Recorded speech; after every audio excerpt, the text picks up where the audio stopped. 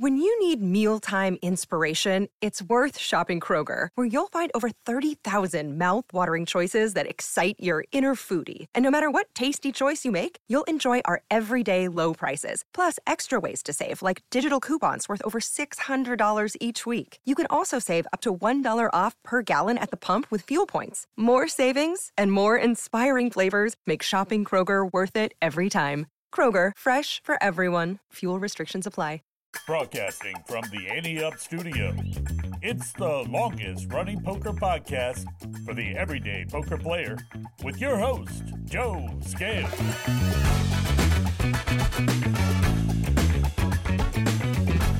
Hello, A-Team.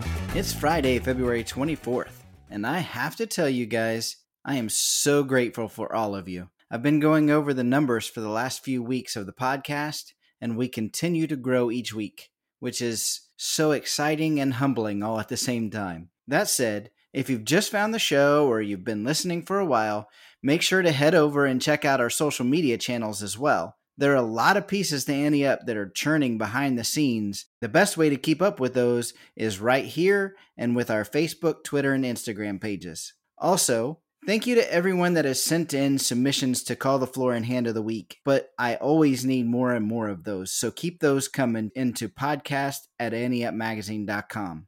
All right, that's all I have, so let's get on with the show. Find out what conversations are happening around the poker table with Table Talk. All right, here we are around the poker table again with Mike. How you doing, Mike? Hey, Joe. What's up, man? I'm kicking.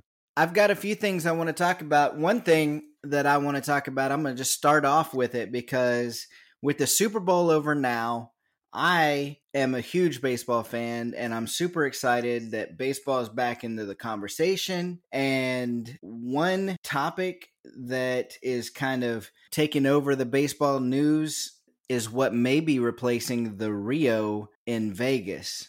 Huh. The Oakland A's owner has been asking for a new stadium for a few years now, and rightfully so, because that stadium is awful.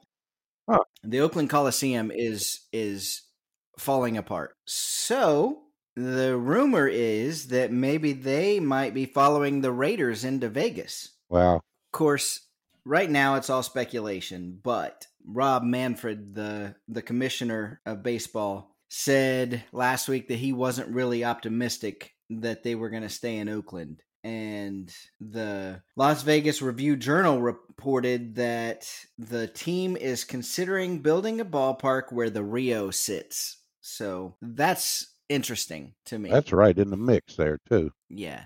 Well, they've got a minor league team there that does really well as far as attendance. And of course, you can't necessarily translate that into the major leagues, but the A's don't exactly fill their stadiums, so I can't imagine that they would do worse. Absolutely. I mean, that's a Major League Baseball team. There's a real good chance it should start filling up. I mean, I don't know. There's so many people from everywhere that come into Vegas that there's their shot. Well, I'm here. Let's go buy tickets. Yeah, absolutely. I mean, there's, for the longest time, Vegas was the place to go gamble. Right? Yes.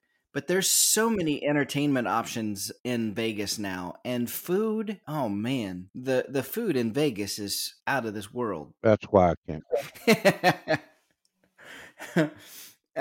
One of the other things I wanted to bring up is, did you know that Nevada is one of just 5 states that does not have the lottery? Seriously? Nevada, Alabama, Alaska, Hawaii, and Utah are the only ones without a state lottery. The casino industry has always been opposed to a lottery. I don't know that if they're just concerned that it's going to take away money from that could be spent in the casino, but I mean, we're not talking about big dollars, right? I mean, maybe on some of those people that play, yeah, but for the most average Joe, they may spend $4 a week on payday, right? So yeah, I mean that would really be nice for folks to have at least be able to draw into that Mega Million or something. Yeah. So last week there was a proposal that was introduced that would allow voters to decide if the lottery will be available. So okay, And then the last thing that we need to talk about is this trip that you made. Unfortunately, I wasn't able to make it with you, but you made the trip down to Portsmouth. Oh, yeah. Let's start with the trip because last I heard, it took a little longer than you expected. Well, it was really strange. I plugged Siri in and I said, all right, I'm going to listen and hit the road. And Yeah, put the Annie Up podcast on and took off, huh? I was rolling with it, man. I was playing some back-to-back sessions. I was about 20 minutes away from the casino, and I hit this part of the interstate that's getting ready to go out over the Chesapeake Bay. And then 70 to 0. Traffic was just stopped. Back-to-back stop. And I'm thinking, I see people getting off the exit to my right, and I'm thinking, I'm not getting off there. I'm on the wrong side of the water. So I sat with the traffic, and then we started moving 2 miles an hour. But where did it pick up at? As soon as we get into the tunnel, we're going 45 miles an hour down the tunnel and back up the other side. I blew through the tunnel. I get through the tunnel, we're back up to 60, 70 miles an hour right outside the tunnel. Were people just afraid to go in the tunnel? What happened? I don't have a clue. What I think, we figured that it's aliens. Half the people that go into this tunnel, when they come out, they just grab them, or they grab them out the tunnel, and we don't see it. It's the only explanation I've got. So anyways, I finally made my way over there to the rivers. Going in the parking lot, the parking lot's huge. It was nice. It's well marked. Security was really good. I was very impressed with it. You walk in, you present your ID. You got to have your driver's license or a valid ID. They scan it in. I walked around for a little bit. I just wanted to acclimate myself to the area and found out some interesting things. I stood in a line for about 15 minutes, and I found out that I was in the wrong line for the poker room. So I went to the poker room. So I see their cashier's cage, and I start to walk over there, and a lady to the left, as soon as you walk into the poker room, "May I help you, sir?" "Yes, ma'am. Going to get me some chips and play some poker." And she said, "Which game would you like to sign up for?" And, they got 1 and 3. They got Right. 2 and 5. They got 5 and 10 on the no limit hold'em. Then they're playing the Big O. Okay. Then they got 2 pot limit Omaha tables. And then they had a 4-8 limit hold'em. So I signed up for my table. She said, "There's you're number 47." I said, "Oh." She said, "But don't worry, it's moving real fast." I went, "Well, that don't sound promising." Don't worry, they're all getting knocked out really fast. Don't sit me at the table everybody's getting bumped off of. So anyway, I bought my chips, laid out my money. They gave me my chips. It was over 2 hours that I waited. They don't have enough dealers yet.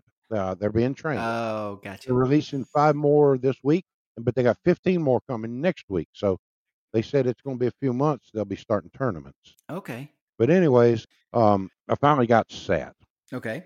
It's a work in progress, and they told me that Friday nights and Saturday nights are bombing them, but they're just being bombarded with people, and that makes sense in that area. Sure. I mean, when you don't have poker in Virginia and or a casino in Virginia, and all of a sudden now you do, then I mean it makes sense. That's exactly why I wasn't upset. They called my name. I sat down at the table. I started losing, like I always do. I started playing and losing, and so I got up and I ran to the bathroom. And when I came back, I couldn't find my table. My dealer was gone. Well, it means the same daggone aliens that were in the tunnel were in the poker room. Yeah. Anyways, I couldn't find a table, so I'm standing there in the middle of the poker room. It was like, what, 20 tables? And I'm just turning in a circle, looking around. And I walked right up to a table, and I said, "This table's empty, except for that poker manager and that lady sitting there.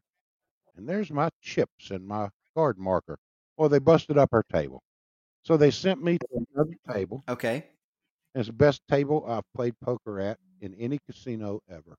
People were friendly, laughing, and playing cards like they knew they was doing something. All right. We played poker then. It was none of this, "I'm Olympian." It was none of the, if you didn't know how to bet, you might as well go home.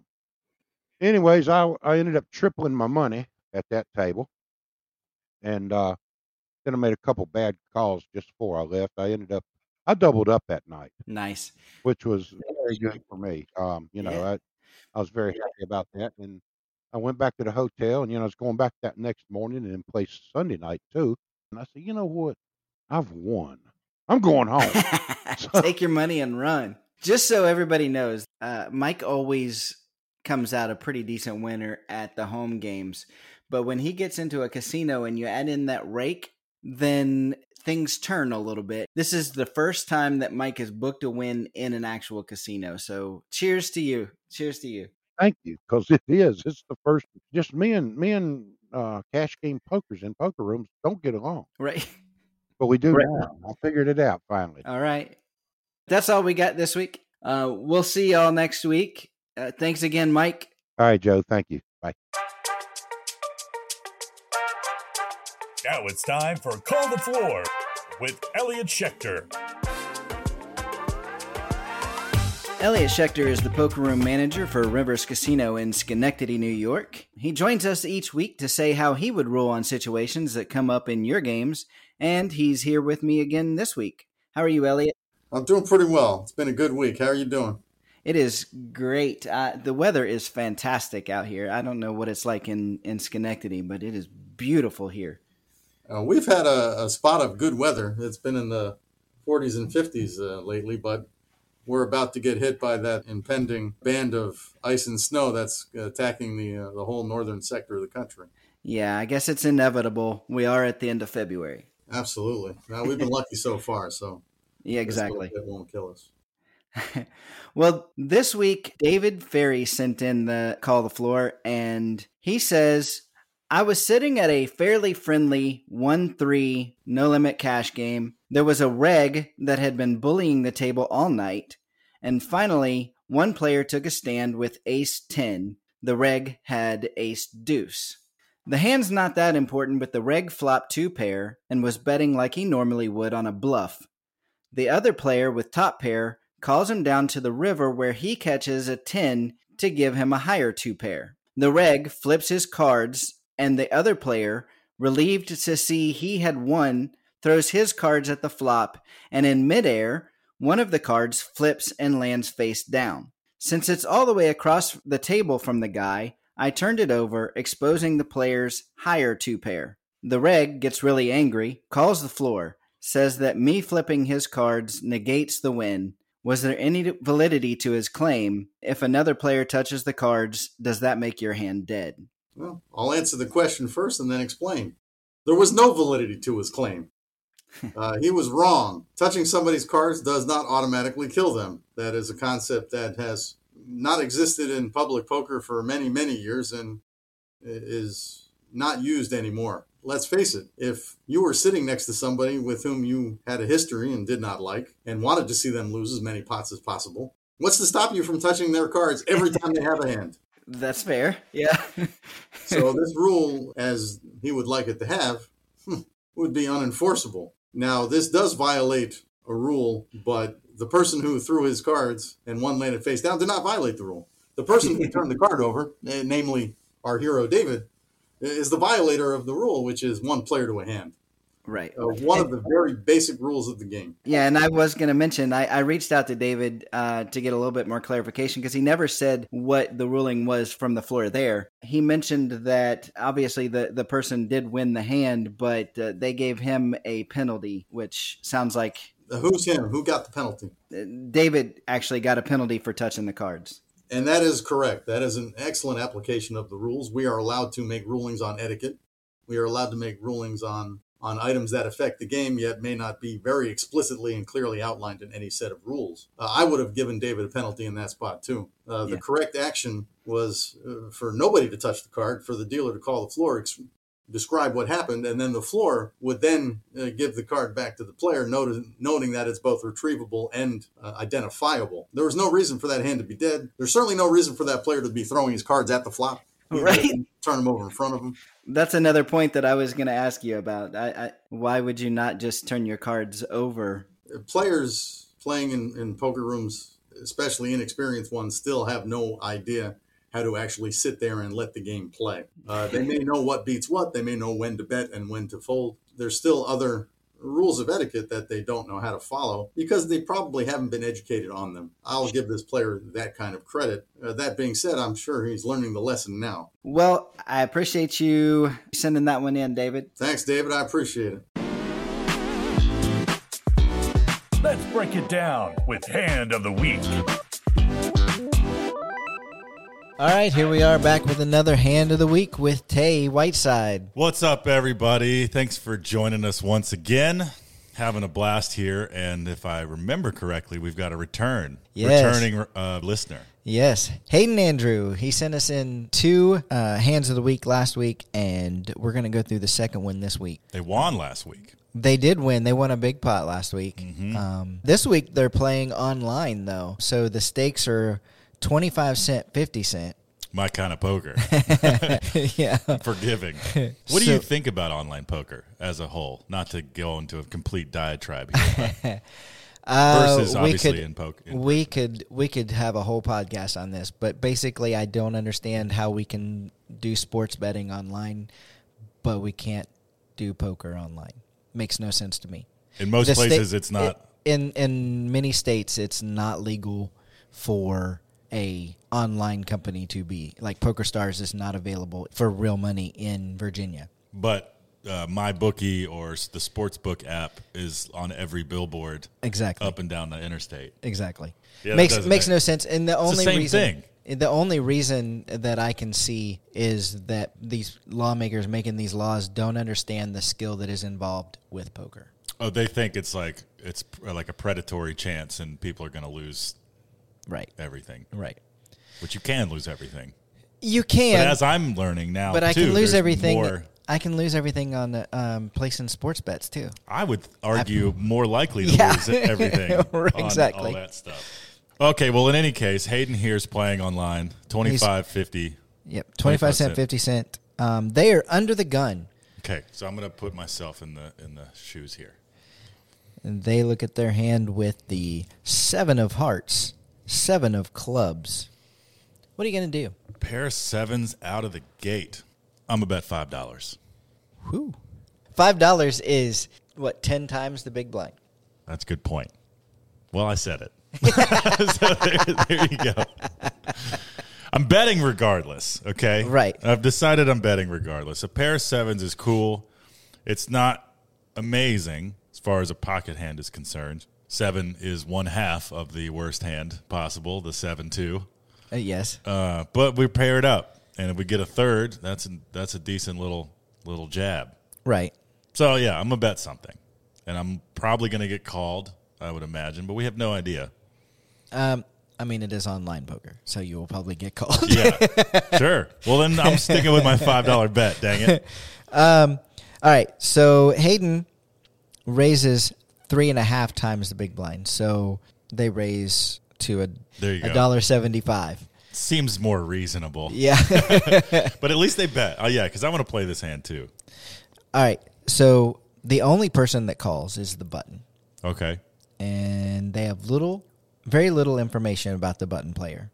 And it's online anyway, so you're getting less read on the people as it stands. Yeah, I mean, when you're playing with, if you play the same stakes, then a lot of times you still end up playing against a lot of the same players. Oh, sure. So you can get some information, but in this case, they have very little.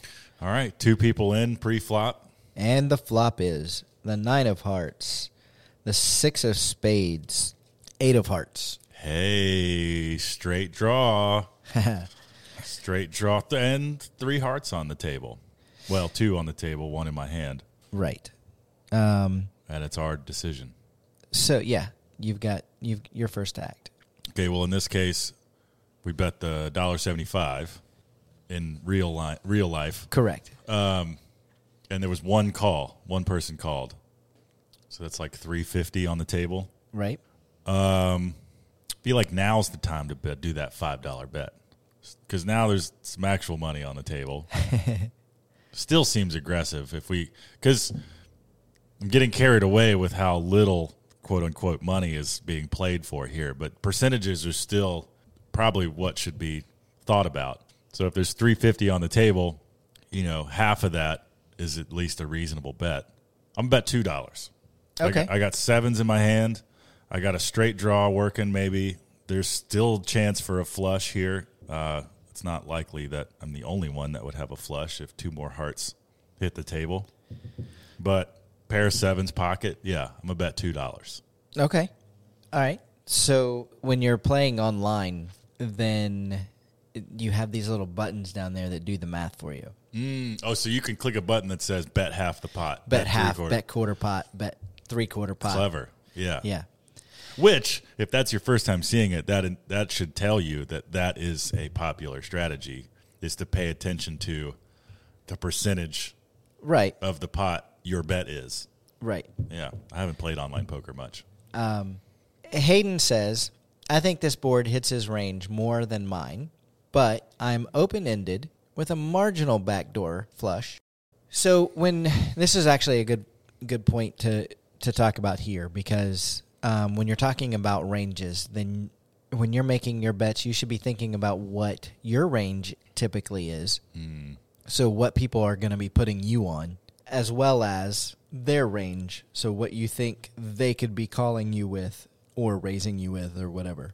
Whatever their action is. From the position that they're in, what does that mean typically? What kind of range can you put them on?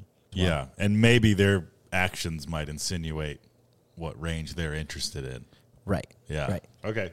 So in this case, they bet three-quarter pot, which, according to my math, is about 263.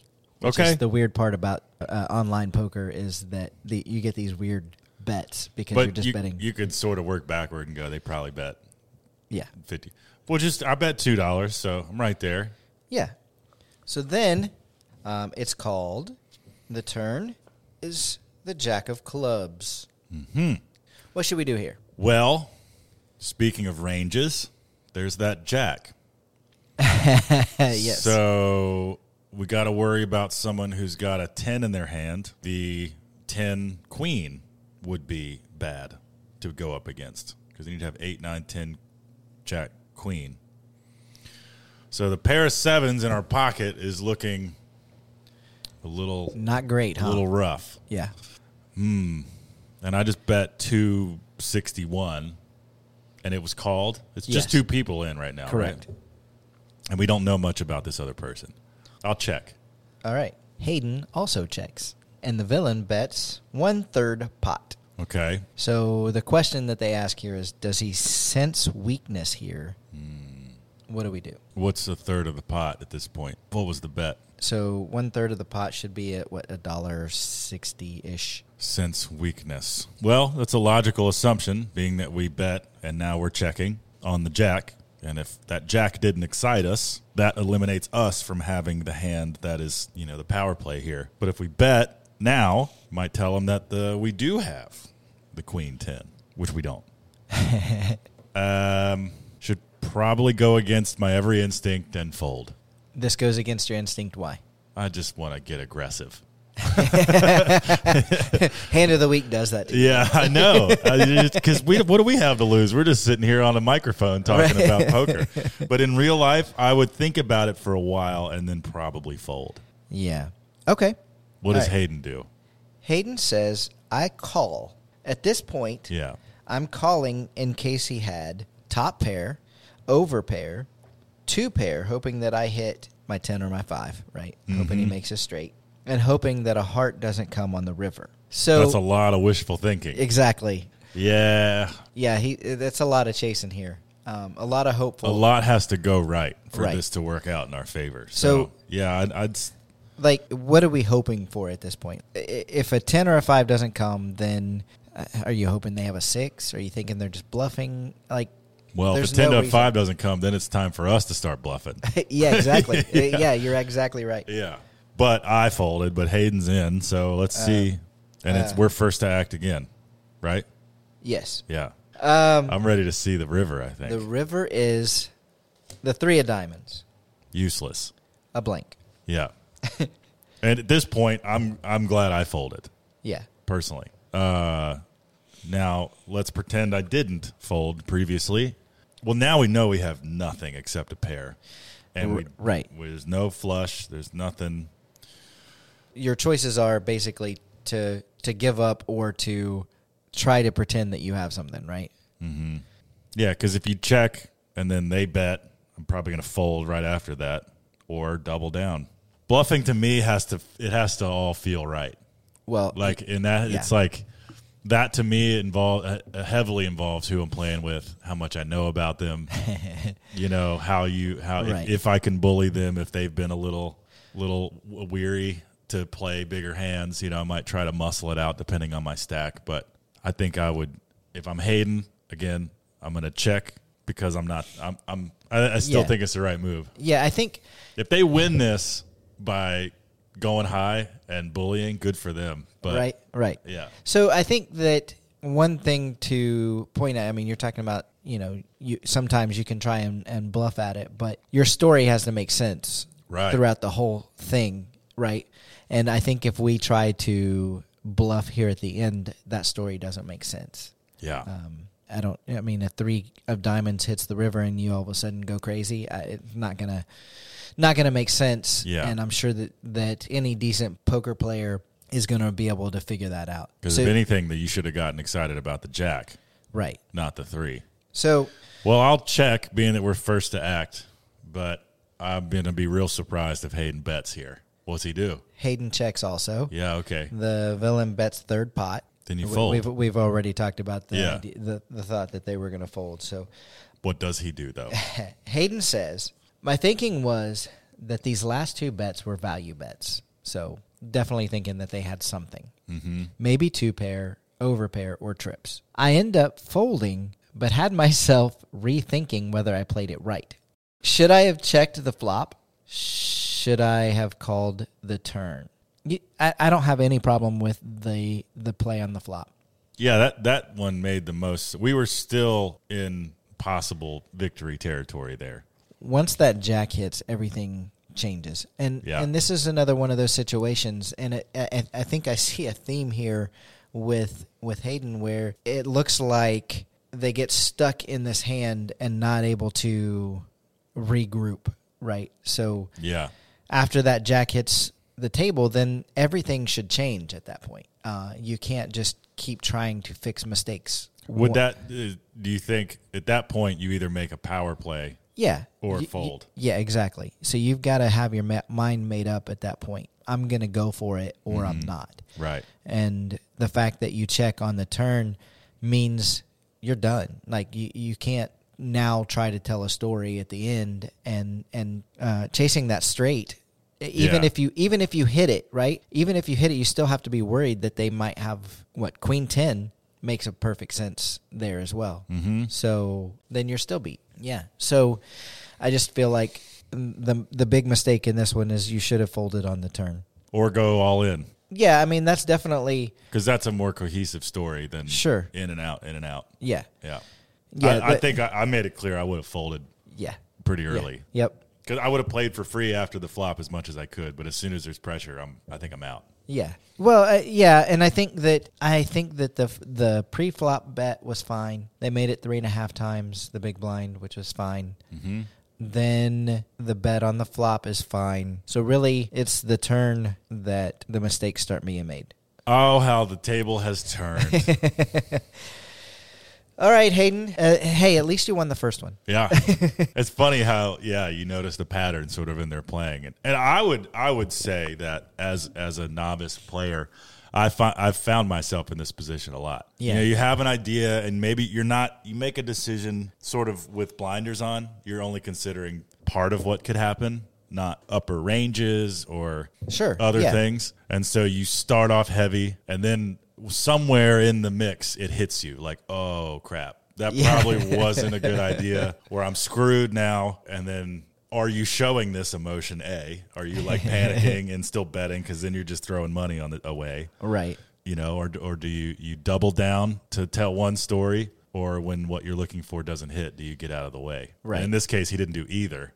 He just sort of limped along and then lost. Yeah, and once the check is made, I mean, this is similar to what we talked about a week ago, you've got to either do that check raise and really tell that strong story, or you've got to let it go. There you go. All right, Hayden, I appreciate you sending those in. And Tay, appreciate you doing this with me again. Yeah, man. And if you have a hand of the week that you would like for Tay and I to break down, send it to podcast@anteupmagazine.com. Thanks, Tay. Thanks, Joe. See you guys next week. The question is, how you running?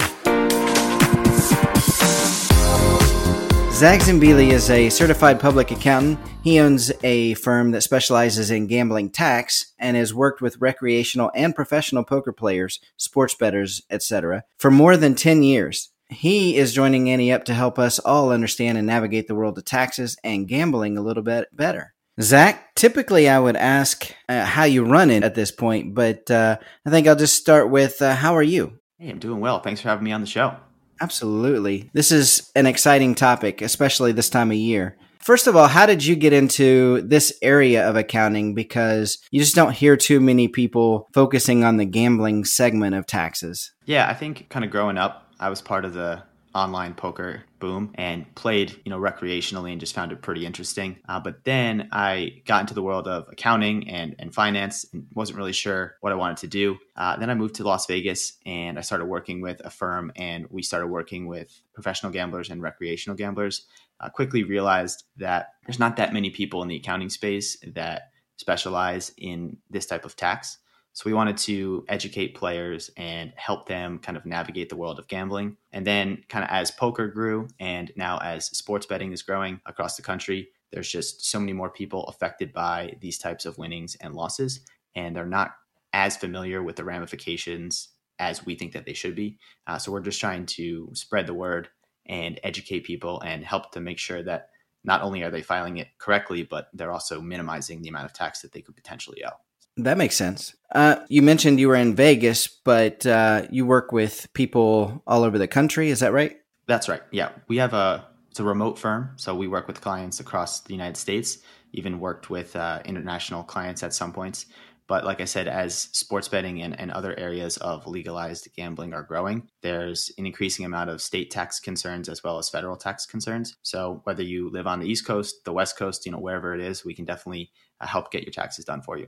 Nice. Well, what I'd like to do today, I'd like to go through some of the common misconceptions about gambling and taxes, and then open things up to the A-team out there and let some questions come in. As those come in, then we'll come back to you and bring you back on to answer those. Would that be okay? Absolutely. Yeah. Send in as many questions as you want, and we'll try to address them. But from a frequently asked questions standpoint, I'd say the one that we get a lot are my gambling winnings or losses, but mostly winnings subject to some sort of flat tax. There's actually a decent amount of information on the internet that shows that gambling winnings are subject to some type of flat 24 or 27% tax, but gambling winnings are subject to your marginal tax rates. So depending on your other sources of income, you can essentially stack your gambling winnings on top of your other sources of income, whether it's from wages or dividends or interest, and you'll pay tax at the marginal federal tax rates. The same applies at the state level. So if you have state earnings, then whatever gambling winnings you have will then go ahead and stack on top of your earnings. And if it's a flat tax rate, it'll be taxed at a flat rate, or again, marginal state tax rates. So that's just one misconception that a lot of people have asked about. That makes sense. But other than that, other questions we get asked is, how do I keep a log? For winnings that are not reported to the IRS, they're going to want to know how you're tracking your winnings and losses. You can do this using, an app, using an Excel spreadsheet. You can write it by hand if you want. There are some nuances to what you need to track. I always recommend just taking a look at where you gambled, how long you gambled, the game type that you had, and then your total, net win or net loss from that session. Those are kind of the key important factors. But as long as you have something that's established and you can prove that you were tracking it at the time it happened, the IRS doesn't want to see some type of log that was created after the fact. That just kind of doesn't really establish any credibility. Sure. And then the important thing to track with your logbook is your sessions. So there are multiple different definitions of what a session would be. For poker players, it's a little bit easier. Anytime you play in a tournament, that's going to be considered one session, even if it lasts multiple days. there's a little bit of confusion out there, but if you fire multiple bullets in a tournament, you can usually include that as one session, even if the casino does not include that in one session per a tax form that you might be issued. Okay. Playing cash games, you can go ahead and consider any cash game you play at the same stake during the same day as a session. So if you're playing online and you're multi-tabling a bunch of No Limit Hold'em at, let's just say 1-3, you can count all of the session results for that 124-hour period as a net. So if you end up $500 for the day, your session result for that day will be $500. If you're playing live, or if you're playing different sorts of stakes or games, you're going to want to include the different game types in each session. So if you go ahead and jump into PLO, you're going to want to have your PLO session as a different net result than your no limit session. Okay, so if I sit down at a 1-3 table and I'm on a list for 2-5 and I switch to the 2-5 game, then those are different sessions. You should mark those as different sessions. Although it's the same game type, since it's different stakes, I think you can make the argument to keep it as one session. But to be safe,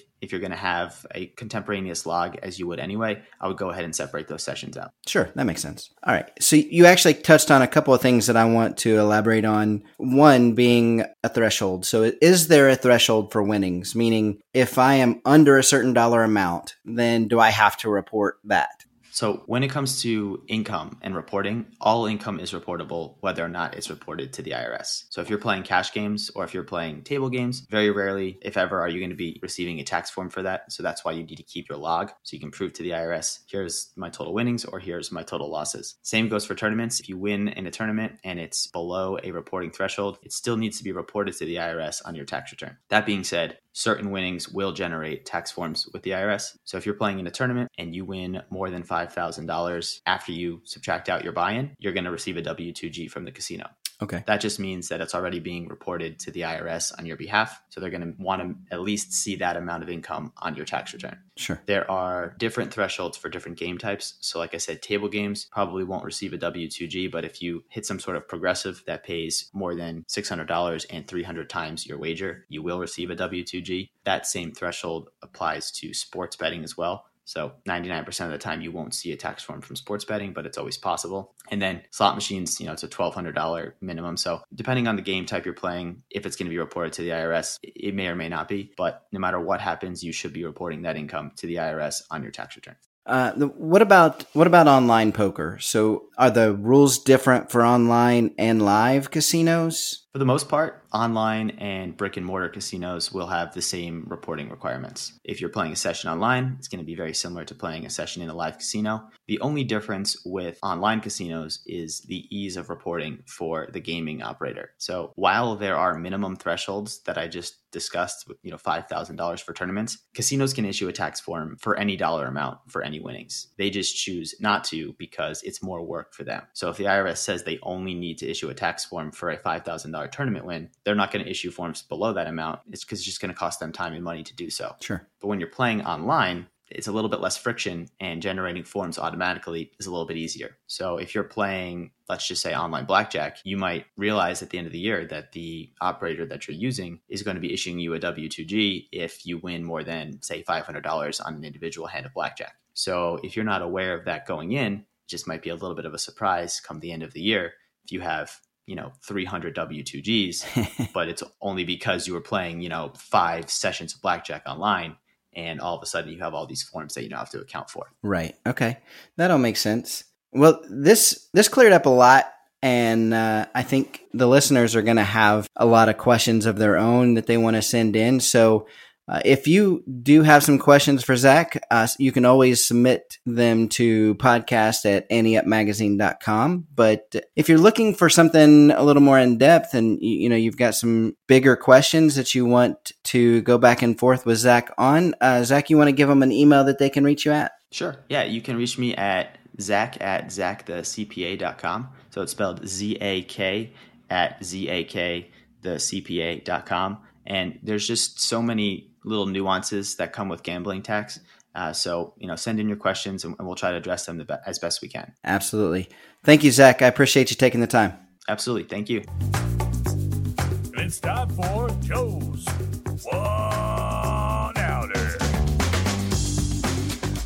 I was watching Rounders again the other day, While I sat there watching this movie for the 100th time, I was thinking about how starved for good poker movies we are. We've seen some pretty unforgettable poker scenes with Casino Royale, Maverick, and Rounders. However, while Hollywood may do a great job of conveying the emotions of a high-stake poker hand, there are just so many things they get painfully wrong. For starters, poker players are not mind-reading mutants. I mean, Daniel Negreanu is well known for his hand-reading abilities, and there's plenty of video evidence to back that up. However, according to Hollywood, if you're a winning poker player, then you must be able to determine your opponent's cards with 100% accuracy. Matt Damon's character in Rounders walks into a room, stands at the back for less than a minute, and reads an entire table of judges' hands.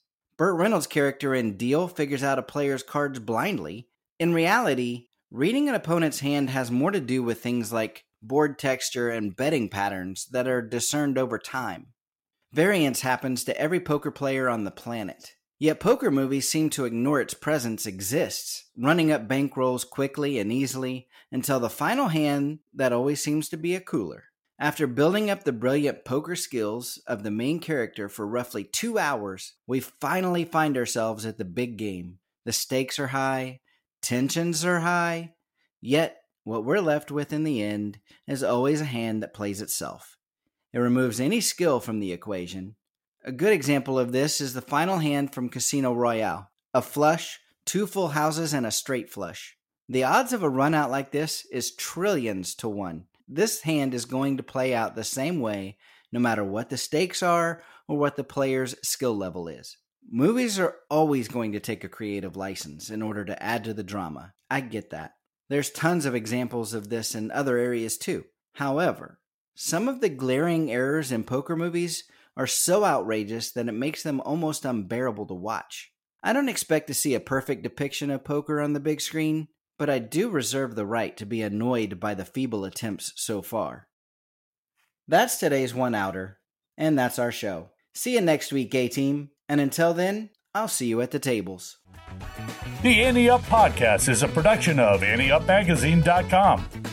Contact the show at podcasts@AnteUpMagazine.com or call the show at 540-339-7741. If you'd like to advertise, send an email to editor@AnteUpMagazine.com. Save big on brunch for mom, all in the Kroger app. Get 16-ounce packs of flavorful Angus 90% lean ground sirloin for $4.99 each with a digital coupon. Then buy 2, get 2 free on 12 packs of delicious Coca-Cola, Pepsi, or 7-Up, all with your card. Shop these deals at your local Kroger, less than 5 miles away. Or tap the screen now to download the Kroger app to save big today. Kroger, fresh for everyone. Prices and product availability subject to change. Restrictions apply. See site for details.